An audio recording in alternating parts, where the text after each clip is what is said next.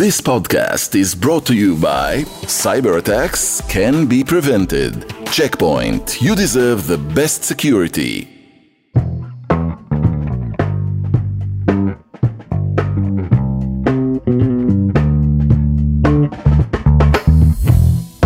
Hello, I'm Yonit Levy of Channel 12 in Tel Aviv. And I'm Jonathan Friedland of The Guardian in London. It's a special edition of Unholy because we're at that special time of the year between the New Year and Yom Kippur, between Rosh Hashanah and Yom Kippur. And so, as has become, I think we can call it a tradition. We've been up and running long enough that we always thought at this time of year it's nice to have something a little bit slower, a little bit more reflective to fit the kind of vibe of this period of the year. And so our guest is someone who really does fit that and speak to that mood really, really well.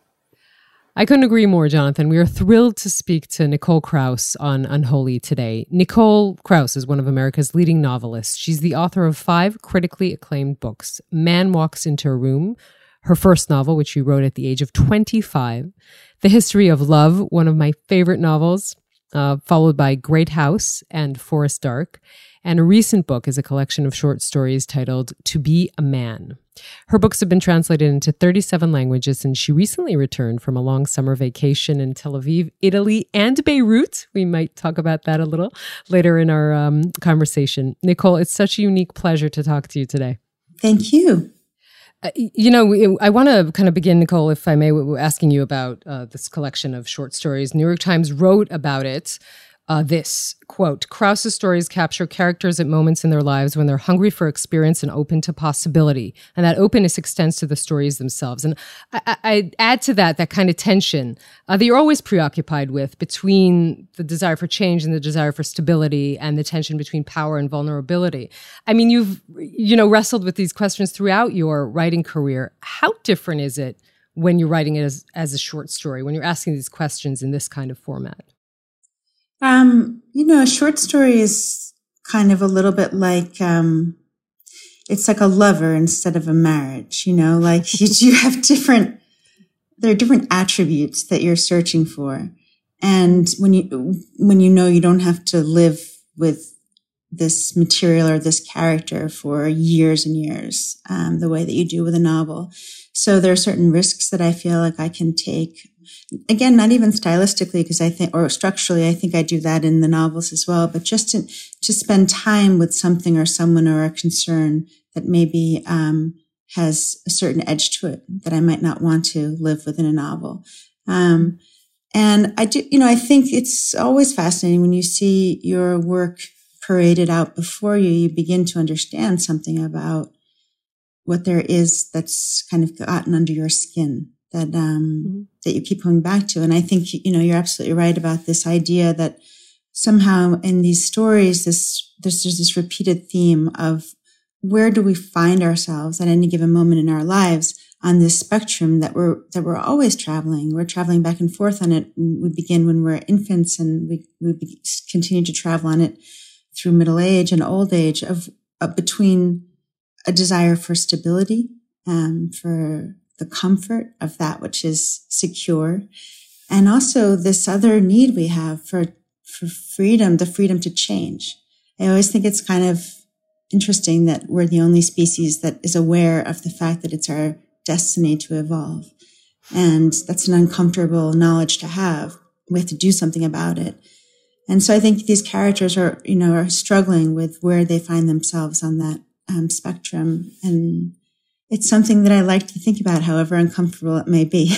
Yeah. I want to pick up partly on the title, To Be a Man, and the fact that you write from the viewpoint of men as much as and as often as you do from the viewpoint of women, or and whether what that demands of you as a writer, whether it's freeing or whether it's something that is a response partly to how, the relations between the sexes are played out in the public life and public world, whether it's a kind of statement to be made.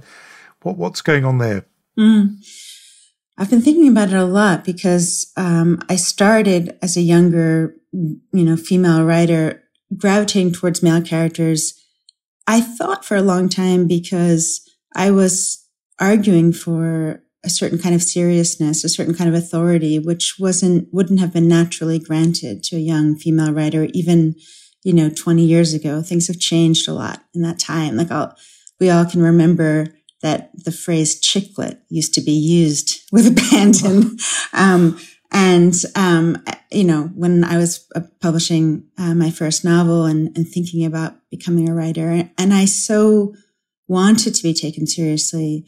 And somehow there was this, I thought for a long time, there was an instinct to throw my voice into material that wasn't particularly feminine, because of course there's this concern that somehow the feminine would not be loud enough, would not be strong enough, would not be authoritative enough.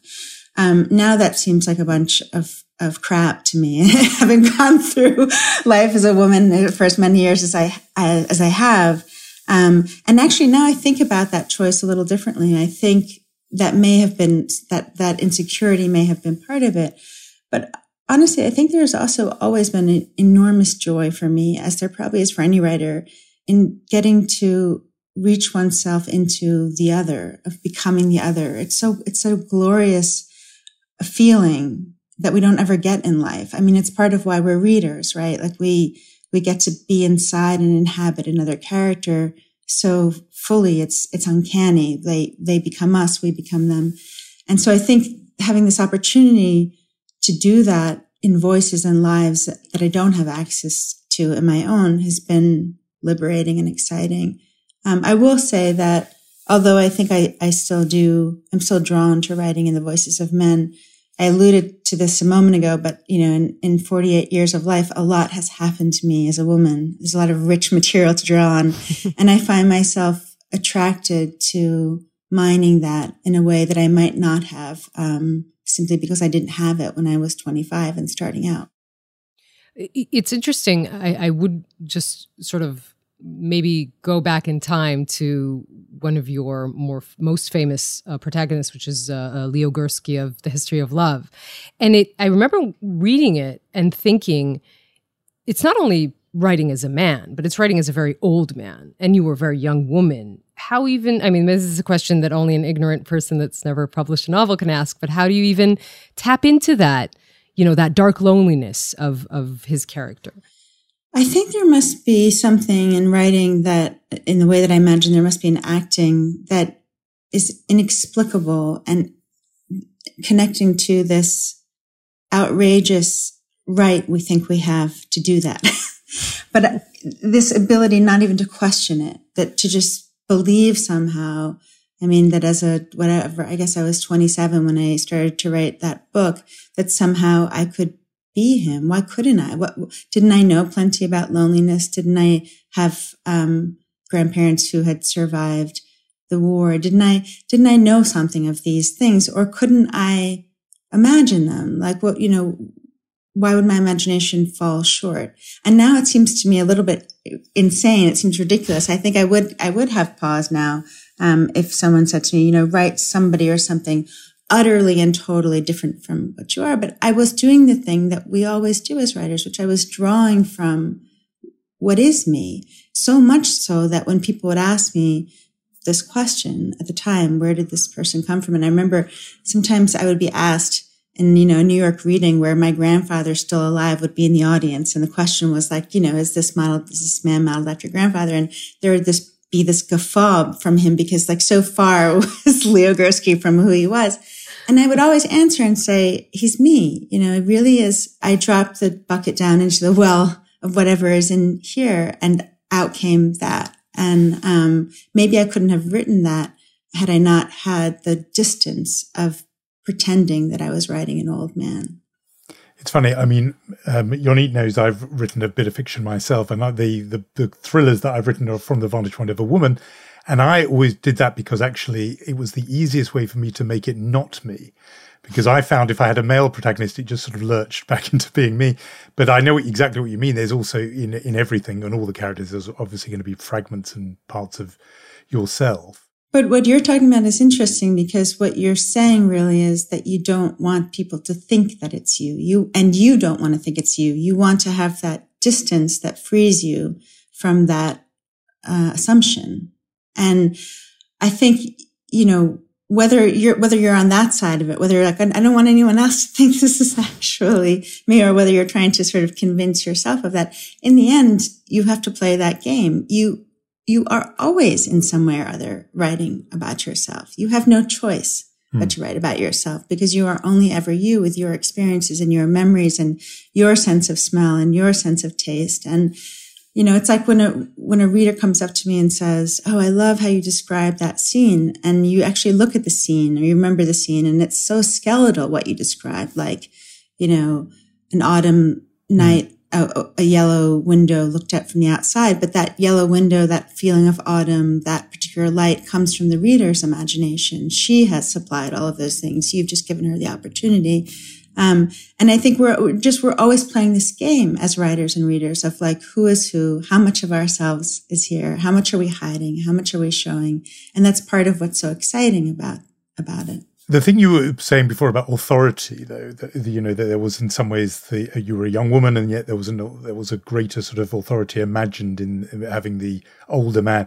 I put a sort of Jewish layer on that, partly because you have a wonderful endorsement quote on your, I think more than one of your books, from Philip Roth, and in a way we think of him as the sort of archetypal Jewish American novelist, and already there's the sort of great American novel trope and all that, but there is a particular thing about the big American Jewish man, Saul Bellow, Philip Roth, etc.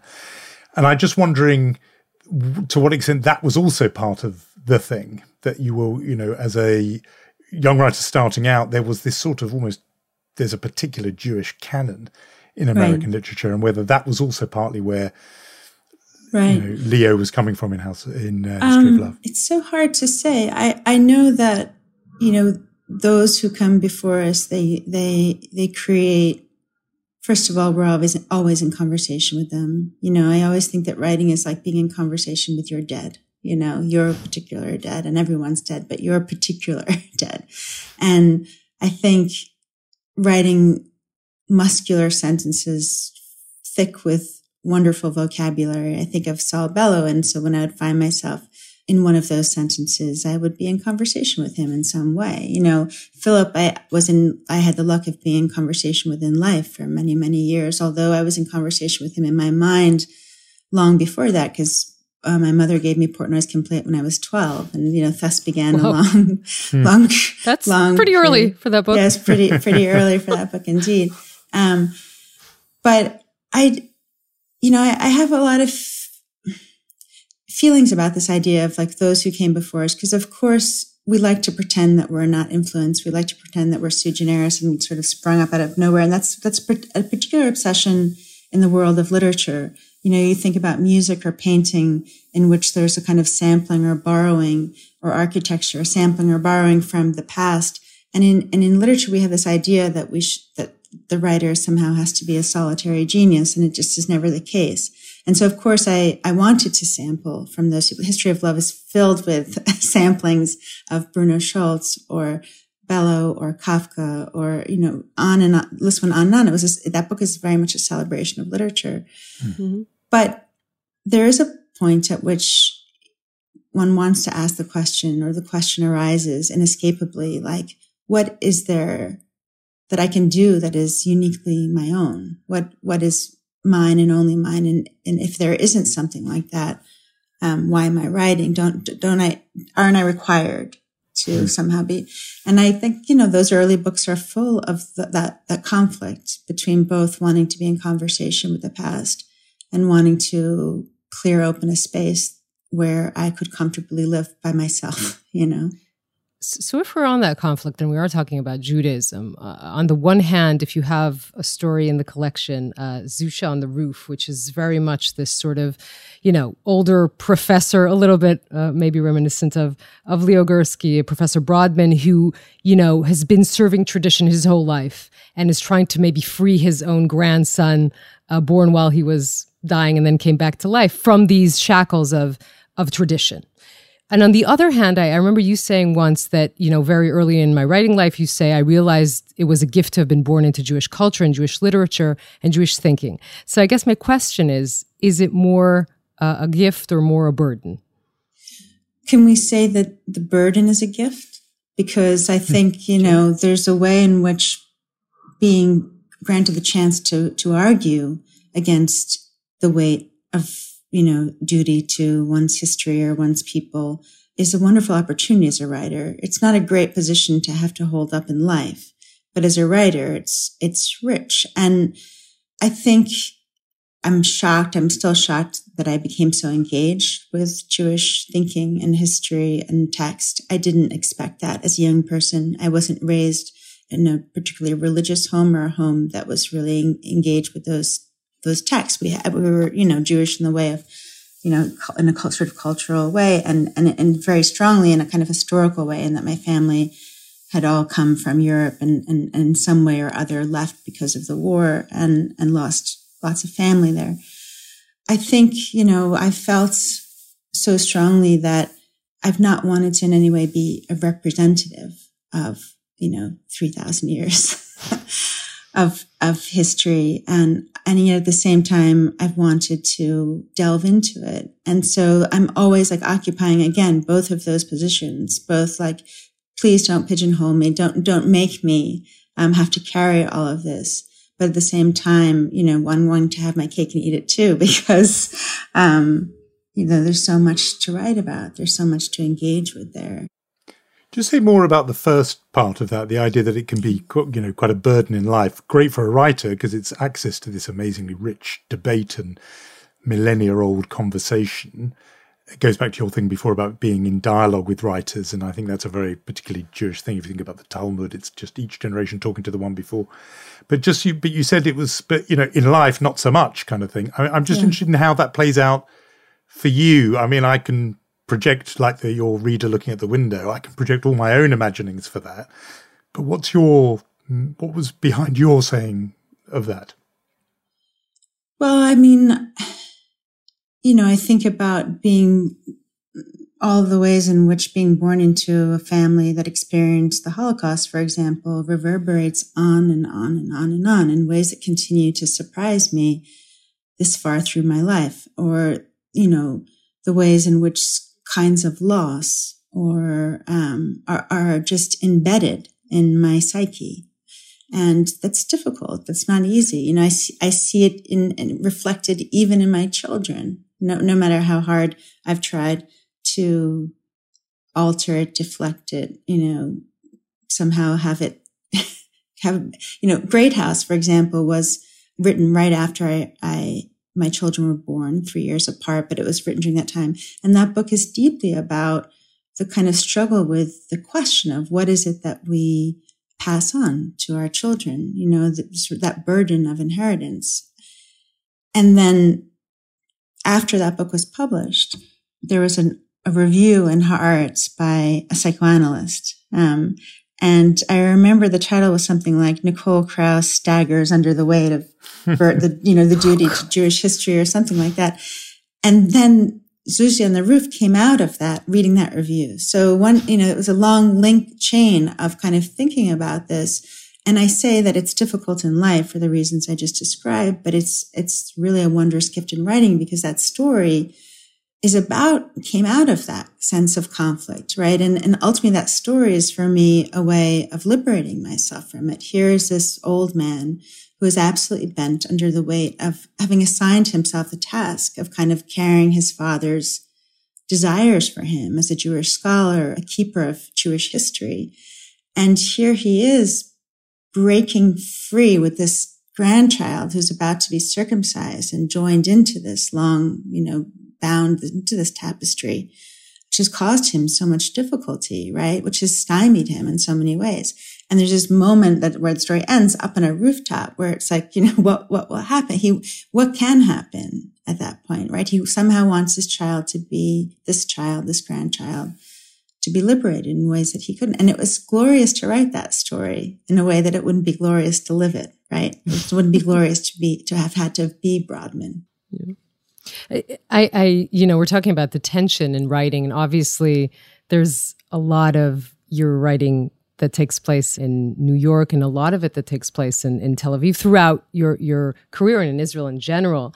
And it seems, again, as the Israeli in this conversation, that you kind of take your own unique path, because it's not, you don't gloss over our rough edges at all. It's not a romanticizing the Israeli, but it's not, on the other hand, the sort of even caricature of the aggressive, crude Israeli. And there's this a line by Amos Oz that said, Israel is a dream come true and as such is disappointing.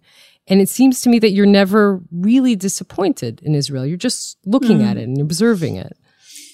Yeah, I don't know if I ever approached it to be delighted or disappointed. I don't even remember ever approaching it, because my relationship with it is older than I have memory for, than I can remember. You know, I've been going there since I was an infant. And so it's always been a fact of being in my life. And I think what's, again, been interesting and maybe something of a gift for me in a way that, you know, when you're born in Israel and same when you're born in America, you have to deal with a lot of the problems with those places, right? You're sort of stuck with the problems.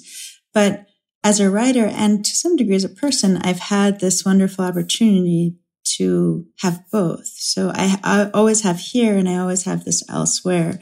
And, you know, those things switch when I'm in either place. And so when I'm, of course, in New York, Israel is this other place. And I can throw my mind, my imagination, my voice to it. And sometimes it allows me to look back on here with different eyes and vice versa. So, I mean, I think I mostly have American characters who are in Israel. I did write an extended Israeli character in Great House. So of those 4 narratives, there's an Israeli father. Actually, and I remember well that I gave it to, at the time, 3 really esteemed older Israeli writers that I was friends with, or that I gave the manuscript to.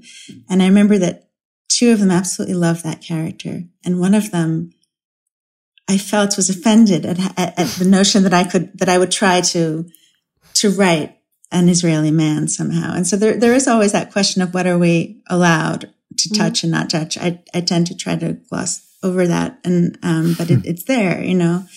I've been fascinated by having the opportunity to be in one place or another and to sort of occupy the zone between them as well. Listeners right now are trying to guess who those 3 are. Right. Which may relate to what I was going to ask you next, actually, because I don't want to gang up on your neat, but you and I are the 2 diaspora Jews in this conversation. And I have noticed that. Yeah. The now late Aleph Bet Yoshua may have been one of your 3. Well, you're not going to tell us. But he obviously died this year. But I think you had a conversation with him. I did too, in sort of these public debates. And he had this position, which was really unusual in a way, this sort of classic, the sort of Koch classic of Zionist positions, which was the only full Jewish life could be in Israel and anything else was incomplete. And he said it to me, and I think he said it to you, you know. Oh, yeah. That this is what you know, you're not the full pack there. Right. And tell us about that conversation and what your response to him, since we're saying about one can be in dialogue with the dead, what your response to him is. Like, you don't have to say was, because we're in constant dialogue. I remember that conversation well because he was almost belligerent about it, and I found it so shocking. It seemed such a reductive position. You know, when you're a writer, you understand this. You understand the gift of subtlety, and it was not a very subtle argument. I think I've had this conversation with a lot of Israelis and a lot of Israeli writers, and one friend of mine said, yeah, but Nicole, 500 years from now, when the Jewish story is told about this time, it's going to be all about Israel. Like, and you're not there. So this is maybe a slightly kinder version of Puli's argument, but don't you feel that you sort of want to be there? But I think, like, in the larger picture, this moment to me is fascinating from a diasporic perspective, because for 2,000-3,000 years, you know, Israel has been moving back and forth between idea and reality. It's just swinging in this spectrum. When Abraham was told to go to this place, it was still just an idea. And when Moses was moving toward that place, it was still just an idea. And then it became a reality. And then it became an idea again in exile. And so for the longest time, I think in the diaspora, we had a right to that story as it was coming out of idea into like a true reality. And at this point, we are increasingly in America and Britain, we are increasingly on the outside of that story. We no longer have a right to tell that story from the inside. It's a story that's been hijacked by Israel itself, right? It's now happening not in a diasporic, Ashkenazi, religious, post-Holocaust context, but in a very Middle Eastern context that's secular, and all the culture that's being pumped out of Tel Aviv is, example to that. And I feel like that's interesting to me. That is a story in and of itself. And so it's interesting to me to be on the outside of that and look onto that. I don't feel that I'm missing something by not being inside of it. I feel like I have enough material beyond to write about. And in the end too, I think there's something reductive about reducing us to the places in which we live and the places in which we're born. I'm interested, for example, right now in writing about middle age. That's a country that has no borders. I don't want to be stuck in writing only about what it is to be middle-aged in Israel or middle-aged in New York or middle-aged in Japan. I think there's a beautiful line in The Husband, which there are so many beautiful stories in this collection. I'd be hard pressed to say which is my favorite, but it's definitely one of my favorites in your collection. And there's this line about people whose roots are sown in two places so that it can never grow deeply in either. Mm-hmm. Is that something that you feel? I mean, being, again, your mother grew up in London, your father in Israel and in the United States. Is it a feeling that you kind of have? I think, of course. I think I have a very sense of being an outsider or being on the edge of a lot of things. But again, that's a position that's incredibly advantageous as a writer, in that it allows you to slip under the border into things and then slip out again. Mm-hmm. I don't feel, maybe it's a certain rebellious quality of mine, but I don't want to belong to anything in particular or to anyone in particular. I feel it's so childish almost to say it, but I feel it in that almost childish sense, in that childish rebellious sense of I don't want to be anyone's. I don't want to be bound to have to tell it from one side or the other. I think that the freedom to, I guess I feel like when you belong to something, there's always the possibility of having to betray it. And I think you have to, when you write, you betray yourself, you betray what you betray other people. That's part of writing. And I don't want to feel badly about that in some sense. I want to feel free, because the other part of betraying is discovering something true that was, that nobody wanted to say. I was wondering, because you talked about, being this young woman starting out in the literary world, and you found success at such an early age. And again, I wonder if that is kind of a gift and a burden, or both, what you would call the burden is the gift. But on the one hand, obviously kind of realizing pretty early on that you might be able to do what you love and, be able to make a livelihood out of it. But on the other hand, everyone kind of looking at you and having their expectations and projecting whatever they want on your career. Both of those are absolutely true. I never forget that I'm incredibly lucky to be a writer. It's such an awful job, and it's such a wonderful job at the same time. When it's awful, nothing can be worse, because you're left alone with yourself, right? And out of some place that can feel sometimes like a bit of nothingness, you have to drag a whole world. And it's a terrible job to have to do. When it's working, it doesn't matter what's going on the rest of your life. It's such a beautiful place to be. It's that incredible feeling of being inside something, being born, something like a whole world, After all these years, mostly what I think about is that internal experience of being a writer. I've kind of lost sight as time has passed of what it looks like on the outside, what people may think of the books. All of that kind of gets shed with time. And now I think so much about this strangeness of, it's been 20 years that I've been publishing, more than 20 years that I've been publishing, but I've been writing since I was 15. I've been in this strange work, the most beautiful and the most awful, for so long. And I can't imagine my life without it. I can't imagine if I had to become something else, if this hadn't worked out. And it's so much just woven into who I am as a person, the choices I've made. And sometimes those choices, sometimes I don't know whether I've chosen things in my life because I'm a writer and I need to pursue those freedoms that I was describing. I need to pursue the capacity for change, or whether I'm a restless person and so have a lot to write about because my life keeps evolving and changing. But whatever the case, I can no longer tell the difference between the life I live as a writer and the writing, the life that I write about. It's been an incredible ride. I hope it continues, but it's been an incredible ride. And I don't know, the rest becomes very small by comparison. It's one of those things where sort of being and doing sounds like they're sort of one and the same thing in terms of writing. Yeah, it's just that my evolution as a person and my evolution as a writer are bound up with each other, and I can't imagine what it would be like if I couldn't. I'm looking at the books that I've written that are on the shelf there. I dare not take them down. I haven't reread any of them, but I know that inside of them is this now lengthening history of how I've lived and what I've thought and what I've struggled with and what I've wanted and what I've lost. And it's there, it's there, and I've been engaging with it for so long now. I can't imagine what I would have been like as a person had I not had the luck to have time for that, to be able to do that. I might have been a lighter person. You haven't reread them? Is that what you said? I haven't reread them. Since you just gave the manuscript and that's it, and sort of never went back to reading? Well, I sometimes have to read parts of them, but you tend to sort of choose certain parts to read, and then you read those parts and kind of forget about the rest of the book. So I have not read them, and I know it's a strange thing.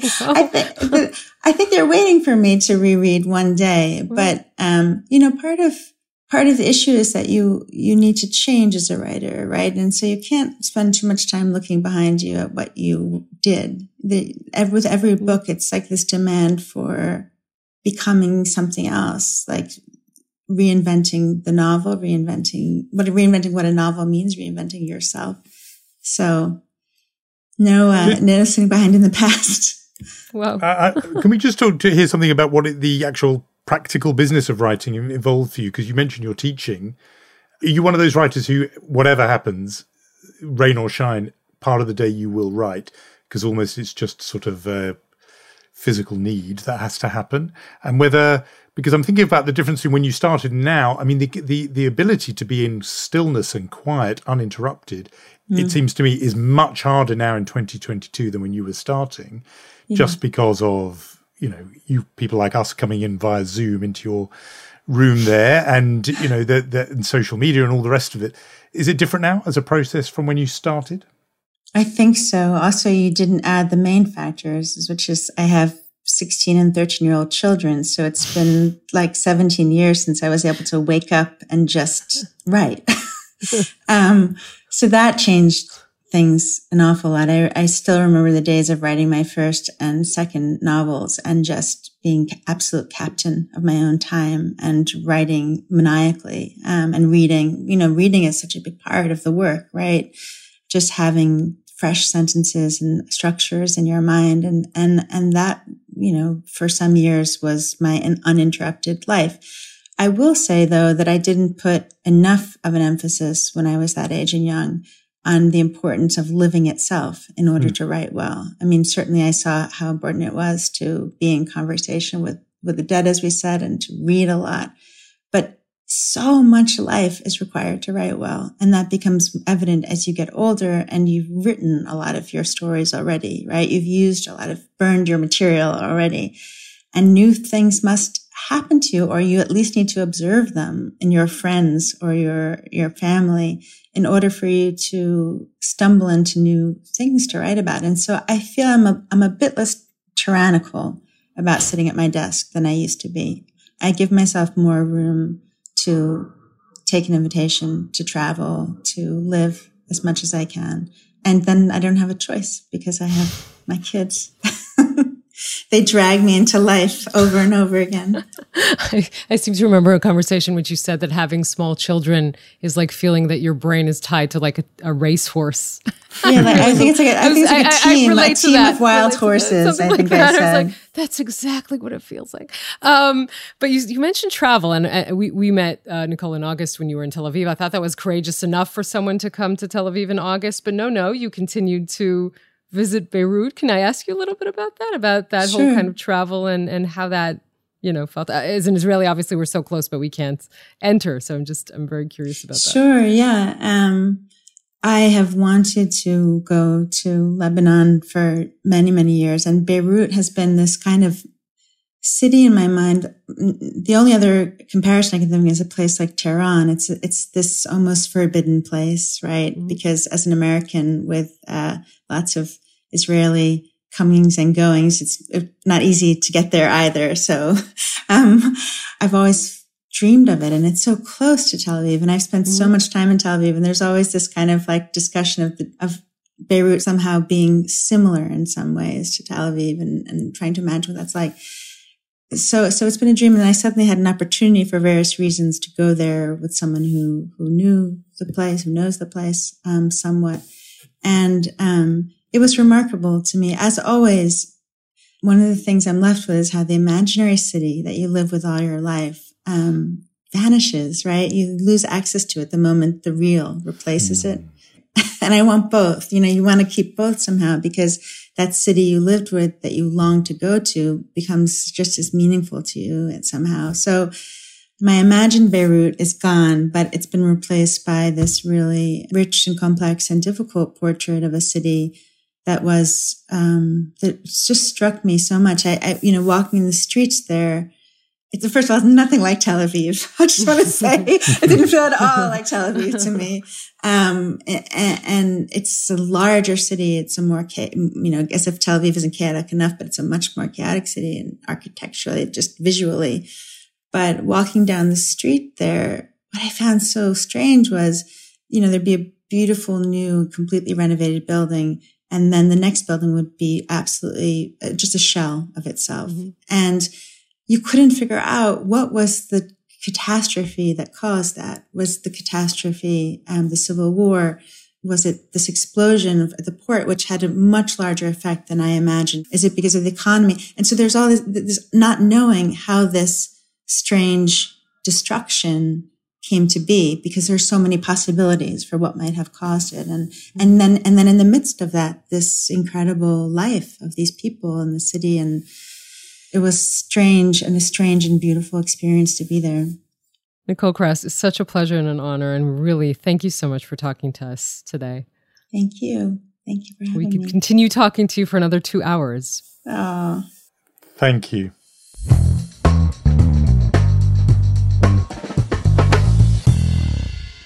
Nicole Krauss, just the person you would want to hear from in this time of the year, or any time. It actually made me want to go back to the books, the way she was speaking about them, the process, the thought, and the way she is deep in Jewish tradition and Jewish letters. Her point about talking with the dead, that line of Bashevis Singer, which actually is quoted in Shtisel, where the Shulam Shtisel says, every man is a cemetery. That you carry around with you all of your own losses and your own influences, dead and alive. I just thought that had an echo of that. And she is somebody, to me, right in that tradition, one of the great Jewish writers. Yes, I could have listened to her for going on and talking about her writing for hours and hours. I think she's one of those writers, and I hope this is a compliment, because it's meant as one. It's a Jewish compliment. It sounds like it is, but you're not sure it is. But I mean that you're one of those writers where you could get a page of her writing and it's her. There's very distinct style of feeling this deep compassion with her characters that I'm not sure all writers or all modern writers are something that they do a lot. But that is definitely a compliment, by the way. If you say to a writer that your work is identifiable immediately, every writer wants to believe that and hear that. So that is 100% a compliment. We should say that we will be back with a regular program at the usual time next week. If you love Unholy, and while you're in synagogue at Kol Nidre or Yom Kippur, you're looking for things to talk about with the person next to you, why not tell them about Unholy? Say this is the thing that is a huge improvement. Make it a resolution for the year ahead that if they want to be inscribed, they should become regular listeners. Maybe I'm over-promising here. Just a little bit. Maybe a little bit. I'm overdoing it, I know. But yeah, spread the word. And we will say our thank yous to Gaia Glaser, Omer Primat, Rom Atik, and Yair Bashan. Have an easy fast, Jonathan. We always make sure that after the fast that we're okay, so we'll discuss later. But we shall talk soon, and we'll be back next week. Fast well. Be well.